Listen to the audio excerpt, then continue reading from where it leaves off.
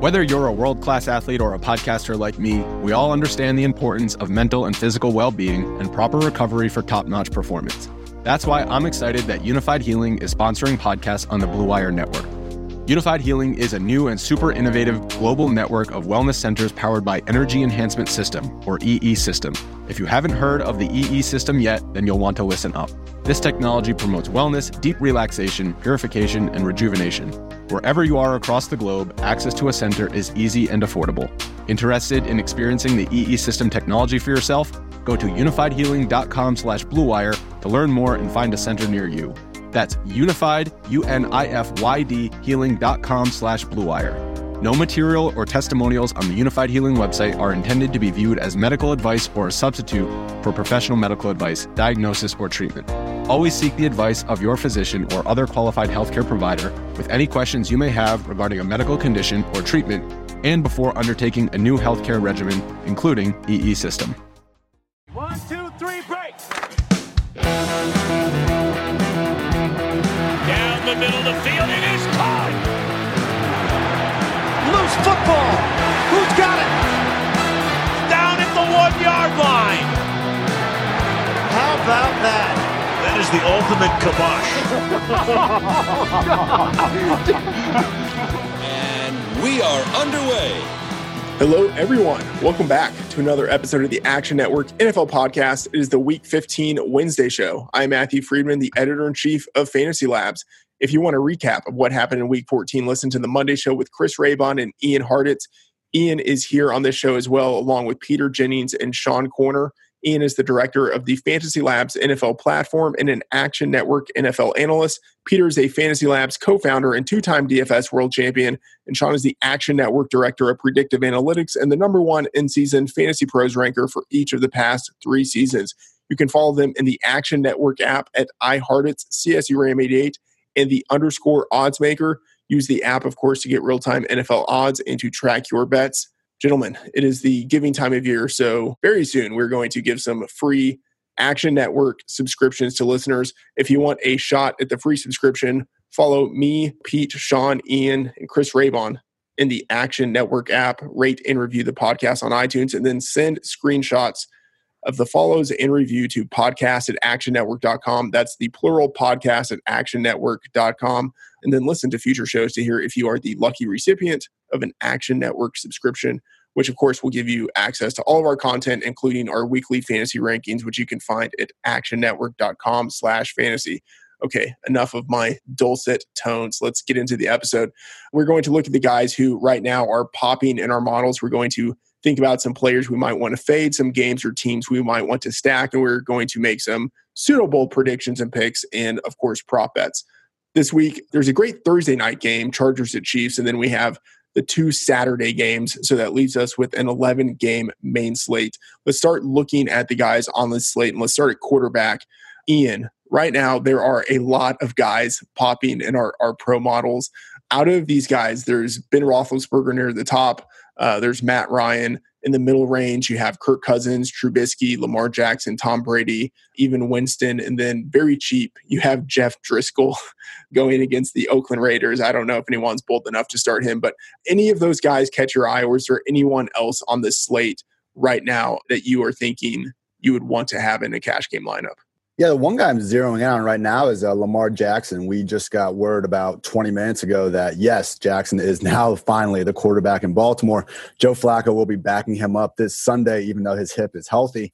I feel like the rushing we've seen from Lamar Jackson is actually sustainable, unlike the rushing we've seen from Josh Allen.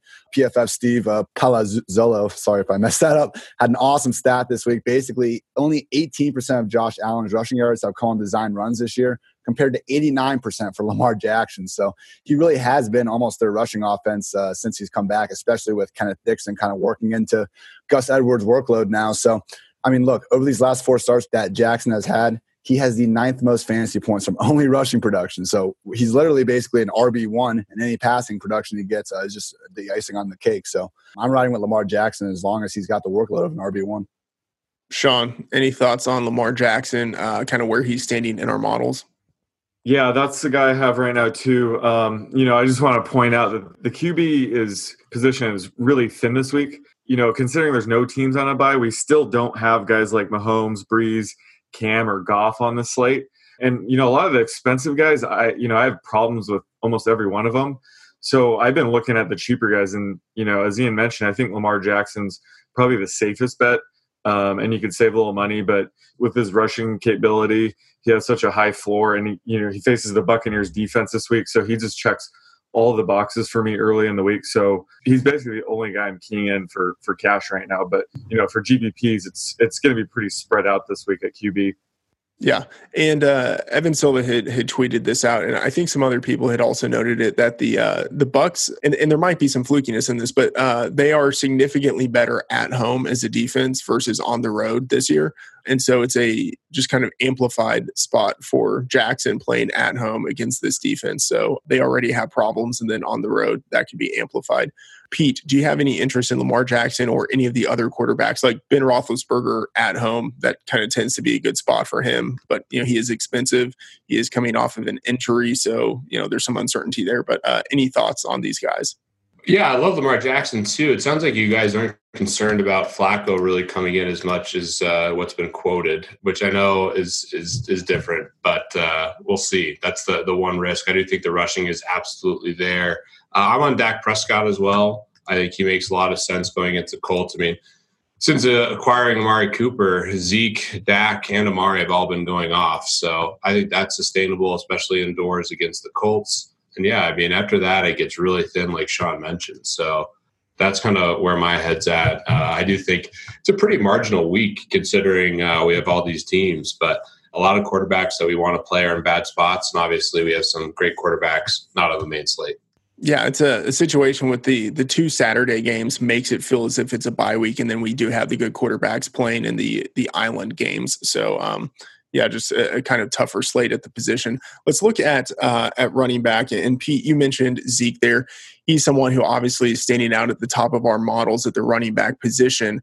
Good matchup going against Indianapolis. Of course, on the road, not quite as good of a situation for him.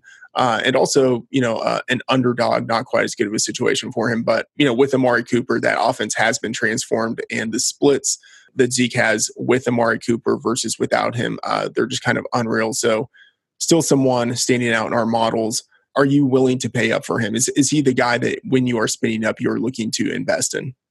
Yeah, I do think Zeke is a great option. I mean, Levitan tweeted it out. He's been averaging over 29 DK points since the trade of Amari Cooper, an incredible amount of touches last week. The injury, he did come back in, played 86 to 99 snaps. So I think he'll be totally fine, and I think he's the guy that you definitely want to prioritize paying up for on the main slate. Outside of that, it gets a little thin. I mean, Barkley's obviously still a really nice option on the main slate, but he's more expensive than Zeke, so it's hard to justify doing that. I think my next favorite option is kind of in the mid-range. I like Joe Mixon quite a bit. Talented player. Going against the Raiders, this game has a lot of upside in terms of points scored and fantasy goodness for a couple guys. So he's probably my next favorite play on the board at running back.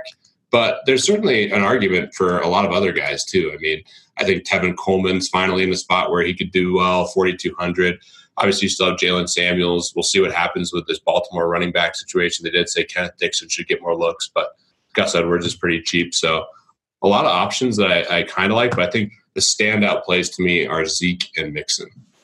Ian, do you have any thoughts on those guys? And then someone else who is standing out in our models in the middle range is David Johnson going against Atlanta. Obviously, it's not a good thought to invest in anyone in that Cardinals offense, but he does have the smash matchup going against Atlanta. So, there could be some potential there. And he did, I believe, get 10 targets last week. So still involved heavily in the passing game. Yeah, it was quite the David Johnson receiving line last week. 10 targets, 8 catches, and all of 12 yards. But, I mean, hey, he's going up against the Falcons this week, like you said. So, I mean, if David Johnson's going to get it together, it might as well be this week. And there is, I think, reason to believe we'll see those targets continue to be elevated with Christian Kirk out for the remainder of the season. Kind of same thing with Larry Fitzgerald. But yeah, the thing with Zeke that I think is being a little bit overlooked is just how much more involved he's been in the receiving game this year. I mean, he already has more targets and receptions in 13 games this season than he did in his 25 games in 2016 through 2017 combined. So he is legit like basically their number 2 receiver at this point behind Amari Cooper. And I mean, I think those types of players have been what's been standing out the most kind of this entire season with your Christian McCaffreys, these guys that are more or less wide receiver 2s with, also RB1 workloads. So, I mean, Zeke and Saquon, I haven't tried to make many rosters of jamming those guys in, but I just wonder if they kind of warrant that same discussion we were having with David Johnson and Le'Veon Bell 2 years ago. Because, I mean, you take their just PPR, points per game averages, and we're looking at 2 backs with pretty much the same usage, same production. So just something to think about if we can find kind of the cheap receivers, because, I mean, just those massive target roles to go along with the 20-plus rush attempts per game are just incredibly rare. So, Sean, 2 thoughts. One, what are you thinking about this running back group? And then is this a JMO men type of situation? Like, are you comfortable jamming in 2 high-priced running backs like we used to in the good old days? Yeah, I haven't thought of that yet. I think this week it does make sense. I think wide receivers pretty there's some good value there. So I'm not opposed to it. Right now I am leaning towards Zeke, though. He's just a little bit cheaper. And like Ian mentioned, he's very finally involved in the passing game. Like, we all thought he would. Had 12 catches last week. So I'm not worried if they're slight underdogs anymore. I know you mentioned it, with Zeke, we always wanted a positive game script. But if they get down, I'm pretty confident they'll involve him in the passing game. So I just love him this week at 9K. Indy is yet to allow a 100-yard rusher this year. But if you look at their game log, they've faced a lot of weak backfields. A lot of them were like 2 to 3 running back by committees. So don't be fooled by that stat. That's not slowing my Zeke train this week. I'm going to have a bunch of Zeke. And then we mentioned Joe Mixon. He's just way too cheap this week at home against the Raiders. He had, I think, 30-plus touches last week. So I think he'll keep it going this week. I am a little worried, though, the last few weeks of the season, they might try to get a look at Mark Walton, the rookie. So, I don't know if we're going to see too many 30-plus touches from Mixon going forward, but at home against the Raiders at 6,100, I'm getting him like 40% of my lineups this early in this week. All right, let's look at the wide receivers. The guys popping in our models right now on the expensive side of everything, Adam Thielen, Julio Jones. In the mid-range, we have Amari Cooper and T.Y. Hilton going against each other in the same game. And then the cheaper guys, we have Tyler Boyd, Kenny Golladay, and then kind of just a pure punt play, Dante Moncrief, who will definitely not be sniffing any of my lineups. Any interest in these guys, Ian? I think the guy that could have a blow-up week here is Adam Thielen. We're looking at a Vikings offense, just fired their OC. Nothing's been going well for them lately. So what better time than to get back to the guy that had one of the best starts of a season of NFL history? I mean, Stephon Diggs is going to stay involved. I think, they're pretty much 2 number 1 receivers stuck in the same offense, similar to what the Steelers are going through this year. But for Thielen this week, he just has an unbeatable matchup compared to Diggs. Xavier Howard, the Dolphins' number 1 cornerback, is week to week with a knee injury. Even if he comes back, we're looking at a worst-case scenario where Thielen's going to line up against rookie Minkah Fitzpatrick in the slot, and that would require them to kind of make that move. Our best-case scenario is he sees Bobby McCain in the slot, who's PFF's number 91 overall cornerback out of 113 qualified guys. So definitely someone Thielen's more than capable of roasting, and I just think a player of his caliber, I mean, we've seen him down for a few weeks. I think a breakout's coming in a big way. Yeah, I like that. Sean, any thoughts on these receivers? The guy that sticks out like a sore thumb to me is T.Y. Hilton. I have him projected right up there with all these, 8K guys, and he's 6,800. He's such a gamer. He's been playing through this nagging shoulder injury and just, has put up 4 phenomenal weeks in a row. So, I'm sticking with him this week at home against Dallas. So I'm going to have a ton of T.Y. Hilton. Another guy, well, I don't think anyone's going to mention these on any podcast. Hey, Sean, real quick, just to jump in, you're not concerned about Byron Jones at all? I think at this price, usually later in the week, I start to really factor in the matchup. I think at this price, I'm going to have to bump him down a ton to not warrant 6,800. And, you just have to put faith in, the connection between Andrew Luck and T.Y. Hilton. I don't see him going to, the secondary receivers as much. So, but that's a good point. That's, later in the week, we'll see where he ends up. But I'm just thinking at this price, I'm going to have a ton of T.Y. I'm glad you asked that because I was wondering the same thing. So it's this weird dichotomy where on the one hand, you have T.Y. Hilton at home as a favorite. It's like his smash spot. And then on the other hand, going against the Cowboys, whose defense I think has really shown a lot this season. So I also share that concern. But yeah, Sean, as you mentioned, he's just so cheap. Yeah. When it comes to receiver, I definitely, weigh the offensive player a little bit more. So it takes, a pretty tough defensive matchup to really lower him down in my model. But I was going to mention these Bills wide receivers. They're probably overlooked this week. Guys like Isaiah McKenzie, he's been getting some direct handoffs lately. So I think if LaShawn McCoy's out, he's in a sneaky spot where he can get like 5 carries. But, like I said, they're going to be really overlooked. So just some deep flyers are McKenzie and Robert Foster. I think Zay Jones will be matched up against Darius Slay. So these guys are just, super deep flyers that, I think everybody's overlooking right now. Ian, you were going to say something. Yeah, real quick on the Byron Jones note, he's balling out this year, but still, I mean, they more or less use him as Richard Sherman was used for Seattle all those years, which makes sense. Cowboys' main defensive coordinator now is Chris Richard, the Seahawks' old defensive coordinator. But yeah, Byron's playing, 85% of his snaps basically as the defense's left cornerbacks. They should be able to more or less free up Hilton as they please. We have seen the last few weeks kind of these high leverage third downs. Byron Jones, he was on Zach Ertz a little bit last game. So, maybe those third downs. But even then, maybe they choose to put him on Ebron because it's a better size matchup for them. So I'm not worried about it for the matchup for T.Y. And we've seen DeAndre Hopkins and Julio Jones go off against this very good Cowboys secondary, but just one of those situations where if you aren't going to move the cornerbacks, I think a really good coach like Frank Reich will be able to scheme his guys into some good spots. Yeah, great stuff there. Ian, Pete, wide receivers, what do you think? Amari, you're all in on Amari. Let's just say this. And on FanDuel, his price didn't move, which is just absolutely crazy. It's been unbelievable, man. Finally, last week, I got some of the money back that I've lost. Still down a couple houses, but man, last week was awesome. Had one of my best swaps ever where I was down like 50 points and swapped off Samuels, Sutton, and Zeke to Juju, Amari Cooper, and Eckler, which I won by 4 points on the last Amari touchdown, which was great. So I'm back on the Amari train to a degree. I think this is a great spot for him. And on FanDuel, 6,600 for him. I don't get why his price. I think his price went down $300. Yeah, that's unreal. It just to add to this Amari Cooper thing. Everyone knew he was super talented. 2 straight 1,000-yard receiving seasons to enter the league. In 2017, it was just a negative situation all around with Derek Carr playing through a debilitating back injury.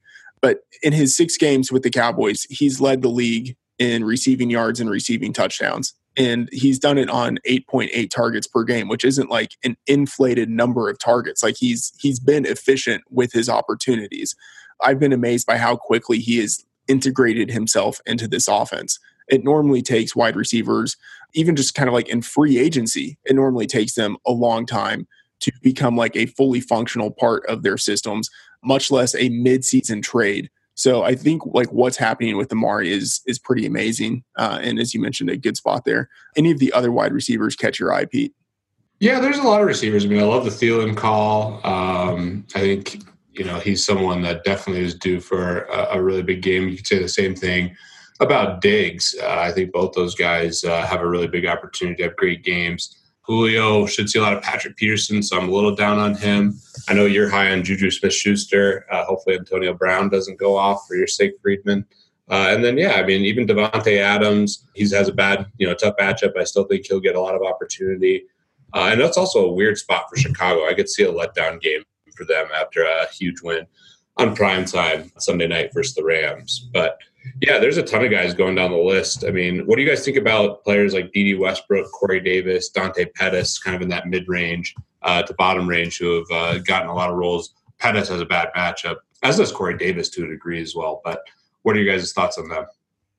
Yeah, one quick thing I saw on Corey Davis there I thought was interesting was he really hasn't had this overwhelming wide receiver 1 target share we kind of grew used to recently. They got Tywan Taylor and Tajay Sharp are out for a few weeks. Both of them have been back these last 2 weeks. And in that span, we've seen Taylor actually lead the team with 12 targets. Davis has 10. Sharp's had 10.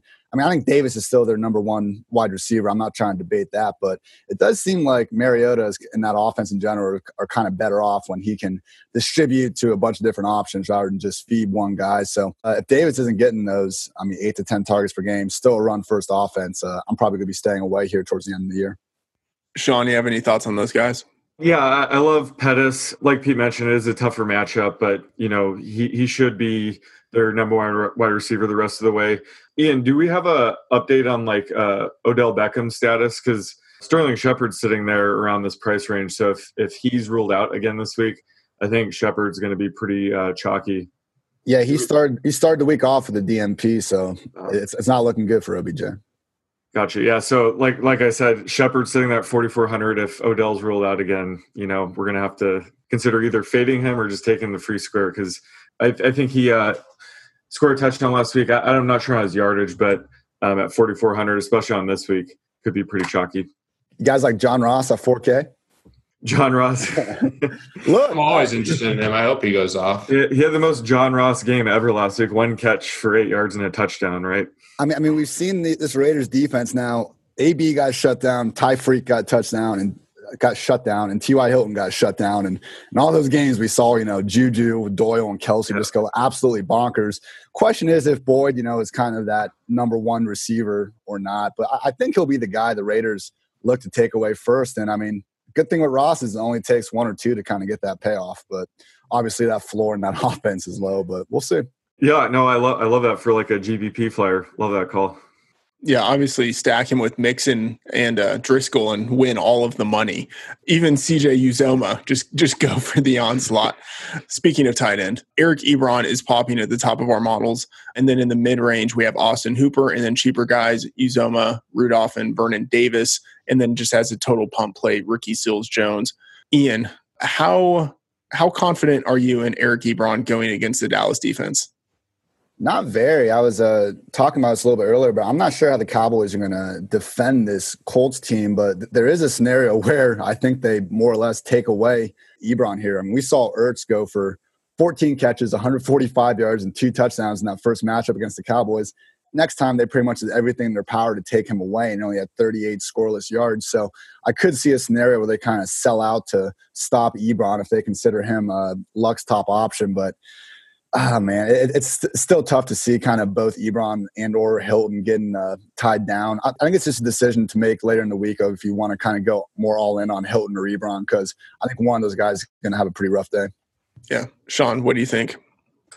Yeah, I mean, I'm still getting quite a bit of George Kittle. Not having Ertz or Kelsey does elevate the top guy's value a little bit. So I'm getting a ton of Kittle. And then Vernon Davis as a cheaper option. Whenever Jordan Reed's out, you can't ignore Vernon Davis. It's just tricky. They have the 4th string QB starting this week. We don't really know what to expect. So I don't know if I'm going to trust them in cash. I might spend up for cash, but I'll definitely have a ton of Vernon and GPPs. And they're facing the Jaguars. So I think with a 4th string QB, they'll probably lean on the tight end a little bit more. So I do think this is a pretty good spot for Vernon. Pete, what do you think?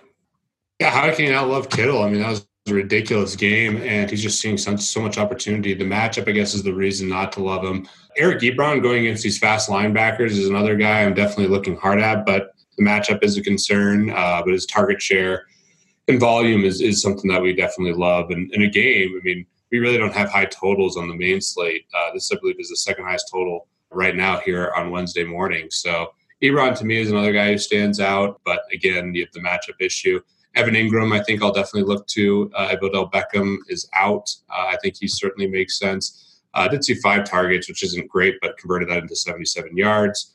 Also, I was encouraged to play Austin Hooper, but he's also dealing with an injury, so that's something to monitor. But, yeah, for all the games on the main slate, there's pretty weak options at some of these positions and not the most enticing games overall, which is the challenge of the week, I think.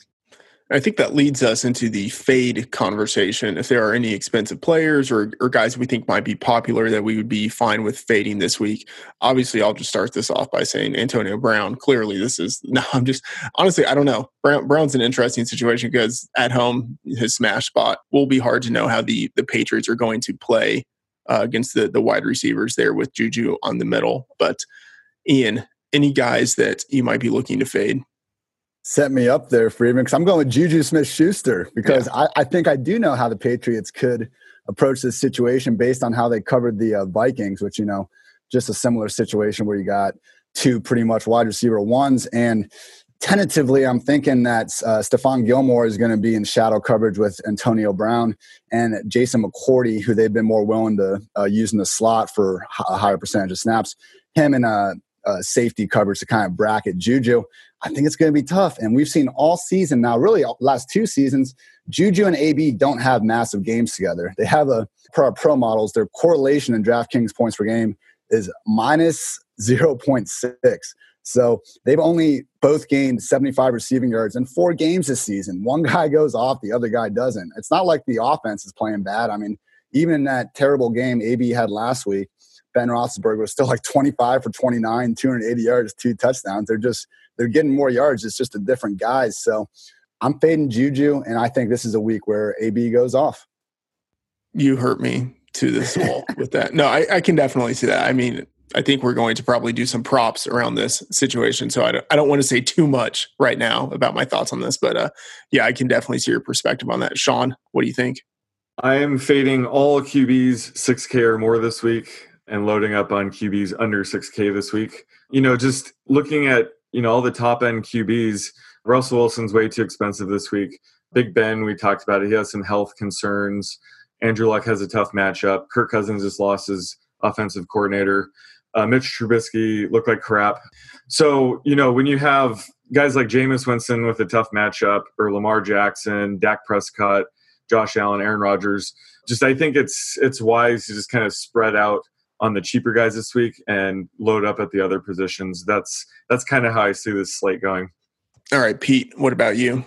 Yeah, it's a tough thing. I mean, the Pittsburgh receivers are definitely interesting fades. Ben Roethlisberger, too. I mean, coming off an injury, it's never ideal. I do think he's still a really nice play. Amari Cooper on FanDuel is going to be such chalk, and he's kind of mid-range price, but there's definitely merit to fading him considering his range of outcomes. There's that huge tournament over there, and I think he could be like 50+% owned. So at that ownership, I think he's a pretty easy fade.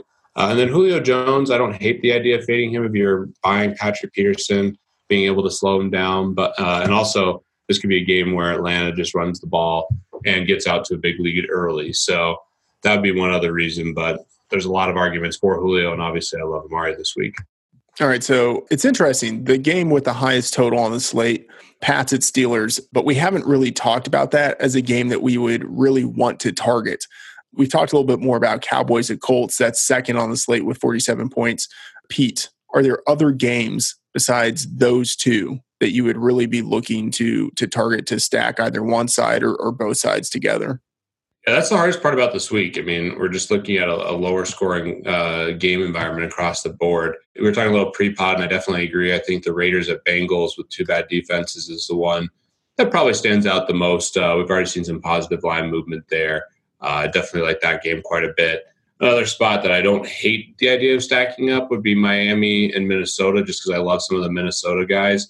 Kenny Stills coming off a big week. I guess you could go to him running it back. But it's a weird week for game stacks, which is normally my favorite strategy. There's games that are almost cross-offs right away, and the best environments are all off the main slate. The Eagles, Rams, Saints, Panthers, and Chiefs, Chargers. Those games all have massive shootout potential and aren't on the main slate. So it's tough, which will be interesting for tournaments.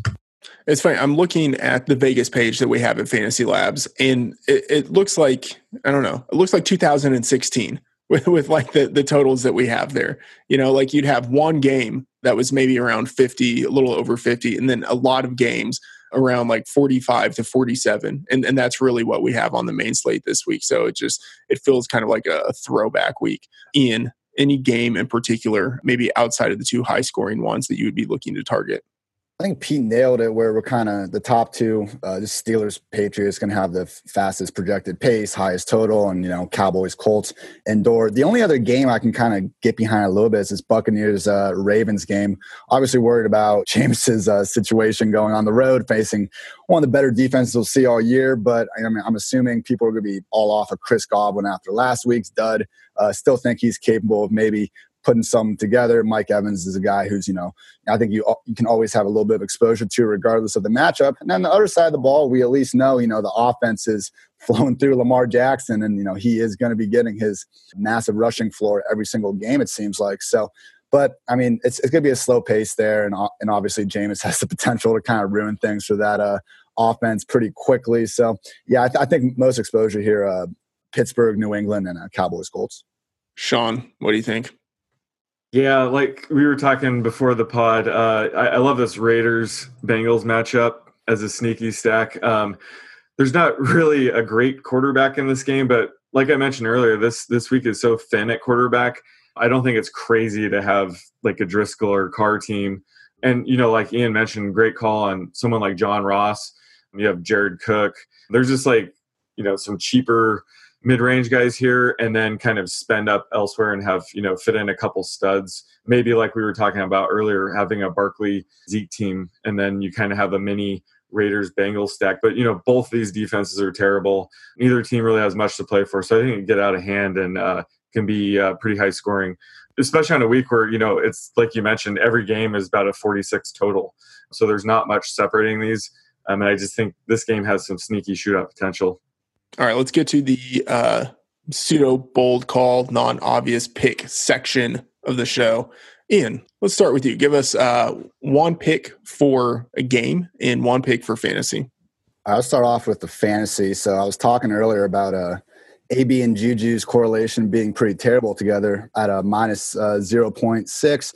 Well, Adam Thielen and Stephon Diggs correlation together is actually a positive plus 0.2. So, not a huge relationship, but we have seen Cousins, when things are going right for the Vikings, really feed it to those two guys. So my bold DFS call is both Thielen and Diggs get over 20 DraftKings points this week against that banged up Dolphins secondary. My bold bet call will be the Raiders go into Cincinnati and get an outright victory. I laughed at Chris Raybon. I shouldn't have laughed because he was giving Derek Carr some props on our last podcast. And hey, I mean, if you pull up his stats from this year and compare him to his alleged 2016 MVP candidate season, I don't think he should have been up for the award then. But if you just compare his stats, the Raiders are more or less getting the best Derek Carr they've ever gotten this year, believe it or not. So if that terrible defense can at least slow down Jeff Driscoll and company, I think Carr and those guys have enough to get it done against the league's worst scoring defense. So give me Diggs and Thielen, and I'll take the Raiders to win. All right, Sean, what do you have? I'm sticking with this game, the Bengals-Raiders. I have this going way over the total and scoring 60 or more points.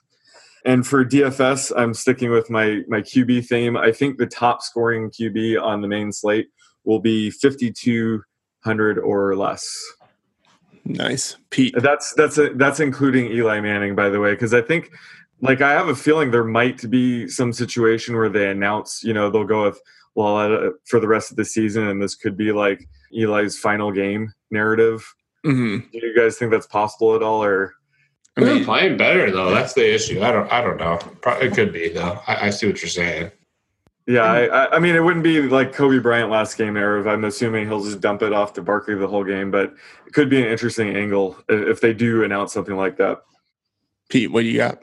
I can't even go to Amari Cooper because it's not bold this week considering he's the chalk. So I'll move away from that. And I'll say Tampa Bay shows up in a big way here and gets the W, like the Godwin call from Ian. I think he burned everyone last week.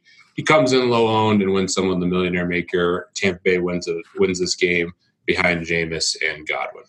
Okay. For the game, the Giants are favored by 2.5 at home. I don't think they're good enough to be laying points to any team not starting a backup quarterback. The Titans are coming off a big Thursday night win, so they have extra time to prepare for the game. They're still fighting for a playoff spot at 7-6. They're in a must-win game. The Giants really have little to nothing to play for. They're last in the league in pass DVOA against number one wide receivers. I think the Titans win by double digits. And then my bold fantasy call. This is wild. Last week, we saw the Dolphins troll the Pats in getting 2 touchdowns to former Patriots special teamer Brandon Bolden. I think this week we see something similar with Stephen Ridley getting 2 goal line touchdowns in a hashtag revenge game. I'm sort of joking, but I actually might consider putting money on his touchdown prop, which brings us to the prop betting segment of the show, in which the odds maker sets lines for us. Scott, the intern turned producer, is back in action. Shout out to Scott for the new baby. So we have updated standings for the season. Our guests continue to impress at 86 and 71. I am 85 and 66. Pete is 65 and 75. And the odds maker is 212 to 236. So sneaking back toward 500.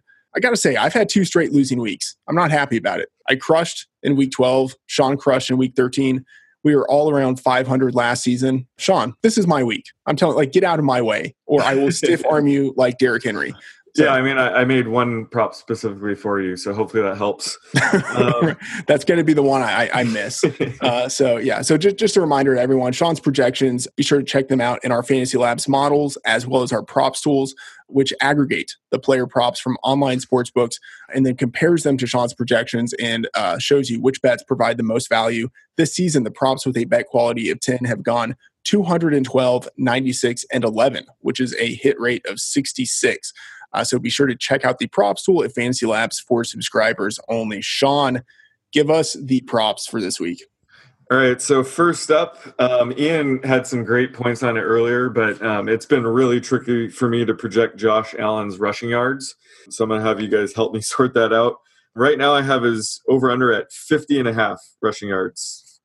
I love this under here. And yeah, like I was saying earlier, only 19% of his runs this year have been on design plays. So he's just scrambling around making plays, which, hey, it's been working, obviously. We're seeing like Michael Vick-esque rushing production, not even a joke. But look, this is just like the worst possible matchup. The Lions have allowed 62 rushing yards to quarterbacks all season. I mean, they run a ton of zone.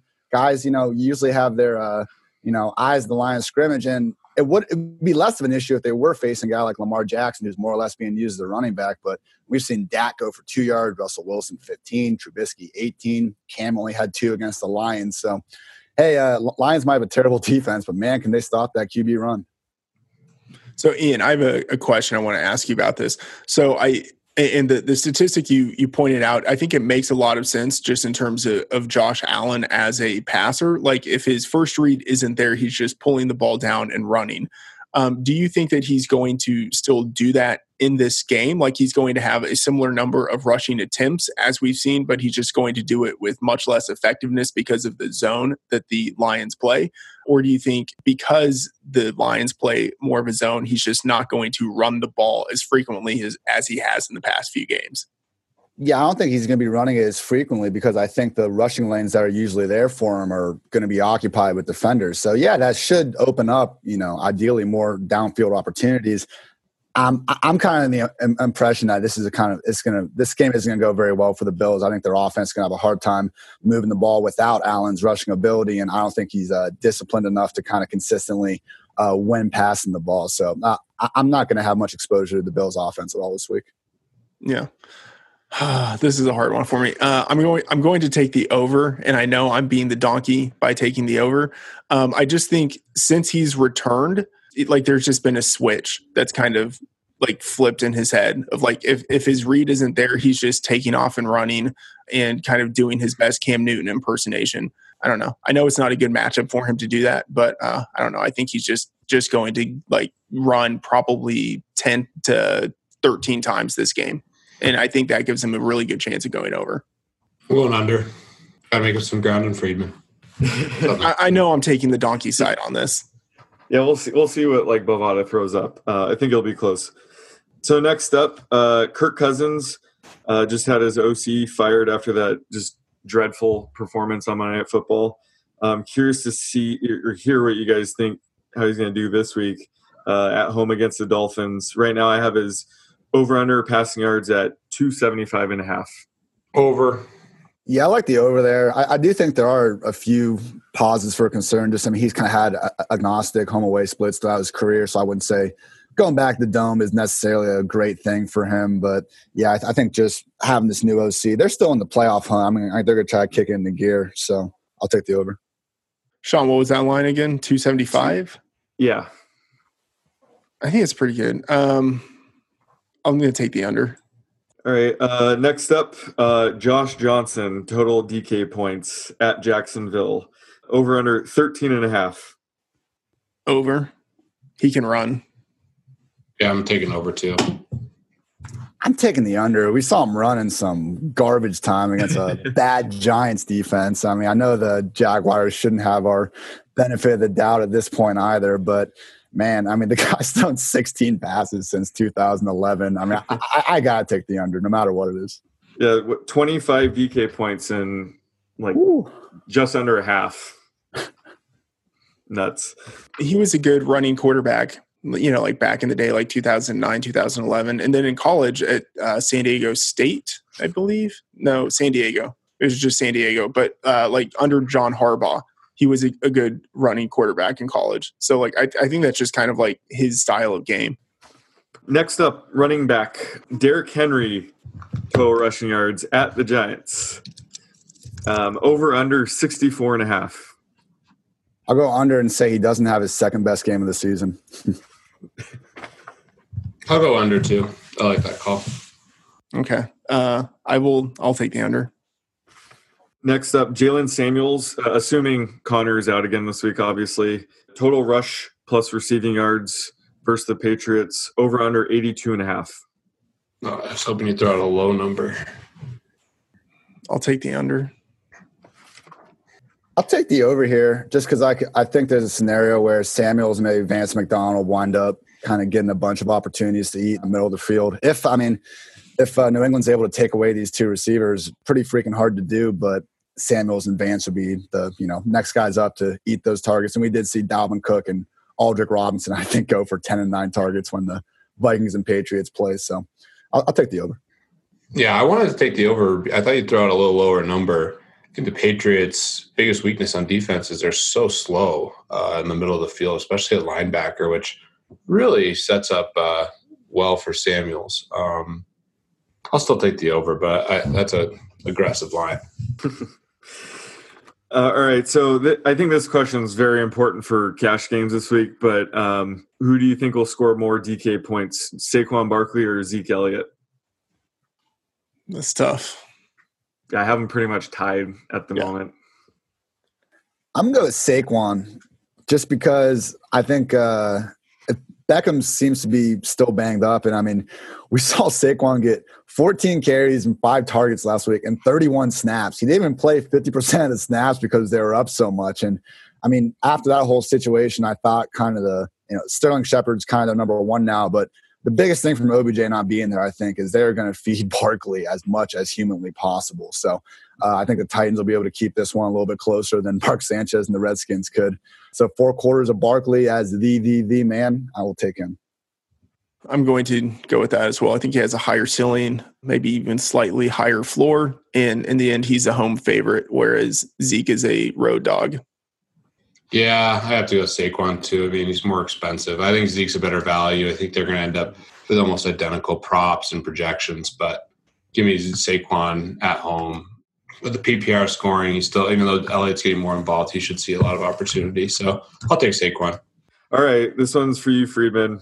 I was going to have a line on this, but I actually, as of right now, I have them having the same yardage prop. So who will have more receiving yards this week, Antonio Brown or Juju Smith-Schuster? This is annoying because I was hoping that you were going to skew this towards Juju and I could take Antonio at plus yards. When I wrote that, I had, Brown with like 4 more receiving yards, but as of right now, I have them both at 82. So it's a pick 'em. I'm going to go contrarian and say Beckham or say Antonio Brown. Yeah. I'm going to do it as well. I don't even think that, I don't know if that's contrarian or not.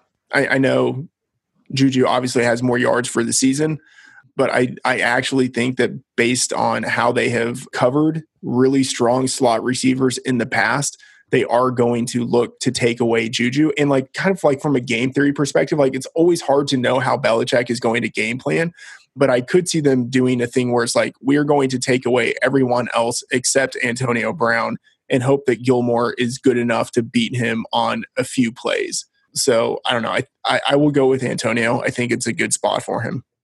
Yeah, I'm going with AB as well. I mentioned earlier, I'll be kind of fading Juju this week. Just think he could kind of just get schemed out of the game potentially. But as Freeman said, I mean, always a difficult task to kind of predict what Bill Belichick and those guys are going to do. I will say that, I mean, I think at this point we can easily call Juju Smith-Schuster the best, second best receiver AB's ever played with. It was more or less a running back, Le'Veon Bell, for these last 3 or 4 years.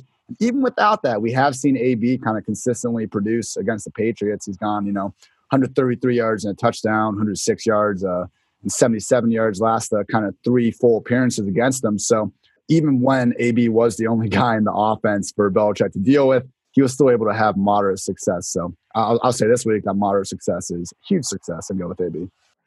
All right, next up, Kenny Golladay. I keep waiting for him to break out, and he just keeps getting worse. Granted, he did, have to go up against Patrick Peterson last week, but still 2 catches for 5 yards, no touchdowns. I really don't know what to do with him this week at Buffalo. I don't know if it's really Stafford's fault, but right now I have his over/under at 60.5 receiving yards. I will take the under.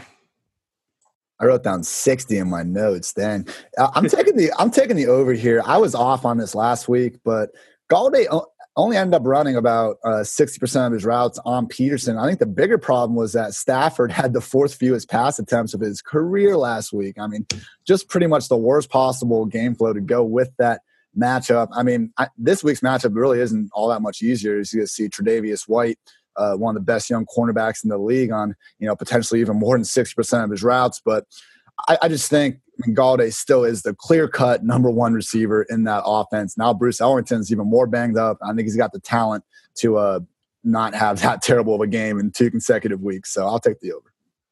Pete? Man, I'll take under. I've wanted him to just go off. It's a tough matchup, but I love Golladay. Higher being the median and just a brutal matchup, unfortunately. I mean, like we've talked before about how Buffalo's defense is really good, but like Tre'Davious White, like he had a really good rookie year last year, and I don't think he got the credit he kind of deserved for it because he was overshadowed by Marshawn Lattimore, who had just like a phenomenal rookie season as a cornerback in New Orleans. But I mean, I think Tre'Davious White has kind of, he's like proven himself once again in a sophomore campaign. Like he's a very good corner. I mean, I don't know if like we can call him yet like a shutdown type of corner, but he has a lot of potential. Like I think it's on the way there for him. All right, so moving on to tight end, George Kittle at home against Seattle, over under 73.5 receiving yards. Over. I'll take the over. I think I was a little worried last week about him and Pettis with Marquise Goodwin coming back from his personal leave, but I mean, it makes sense that Goodwin probably just elevates the whole offense and helps all these guys. I mean, he's got, legit field stretching speed on the outside. Obviously, Kittle and Pettis are working a lot inside underneath stuff. So we can see a pretty potent 49ers passing offense these last few weeks, apparently. We know Kyle Shanahan isn't taking his foot off the gas. So I'll take the over here. Take the over. It's an easy one for me, too. Sean, random question. Definitely be the under. Random question. If you had to power rank like tight ends right now, where would Kittle rank for you? In terms of fantasy? Just in terms of like overall kind of like ability as an NFL tight end. I think Kelsey's probably number 1. Kittle might be number 2 for me. Yeah, over Ertz. I wouldn't argue with that, but I'd probably have Kittle 3rd right now. Yeah. But yeah, he's definitely top 3. So there's a trio of tight ends just under Kittle that I think we need to pay attention to this week. So I have a total touchdowns prop by all 3. So Gronk, Ebron, and Jared Cook. Will they combine for over under 1.5 receiving touchdowns? Smash the over. Ebron gets it by himself. I like how Sean to say receiving touchdowns because we're talking about Eric Ebron here. So. Oh, yeah. The rushing touchdown equity is sneaky. Oh, man. I'll take the under here. All right. Last but not least, Vernon Davis at Jacksonville. No Jordan Reed. Over under 43.5 receiving yards. I think that's a really good line. I'll take the over, but I do like that line. I'll take the over, as you guys have said, and it makes sense for Johnson to focus more on Davis and not throw outside against Ramsey and Boye all that much. And look, we have seen Vernon a little bit this year. I mean, against the Cowboys, he had like a nice 60-yard touchdown. The guy's still got wheels, and he can still kind of make these splash plays we don't see from a lot of tight ends. So he could feasibly get that, yardage prop on 1 or 2 catches. So I'll take the over. I guess I'm taking over too, but I don't have as much conviction about you guys. This game could just be really, really ugly, but Jordan Davis should get involved, and I think just from a scheme perspective, he should be the one that gets more targets than usual. All right. Ian, what pieces of yours are coming out this week? We got your wide receiver cornerback breakdown probably coming out later today. along with matchup manifesto, looking at pace, explosive plays, run game, pass game, everything, higher level view for the week. And then obviously Sunday night, as always, I'll be back on the pod with Chris Raybon to go over everything that just happened. All right, that is going to do it for this episode of the Action Network NFL Podcast. Be sure to rate, review, and subscribe to the pod for all of our upcoming episodes. For Peter Jennings, Sean Corner, and Ian Hartitz, I'm Matthew Freeman, Matt F. the Oracle. See you again next episode.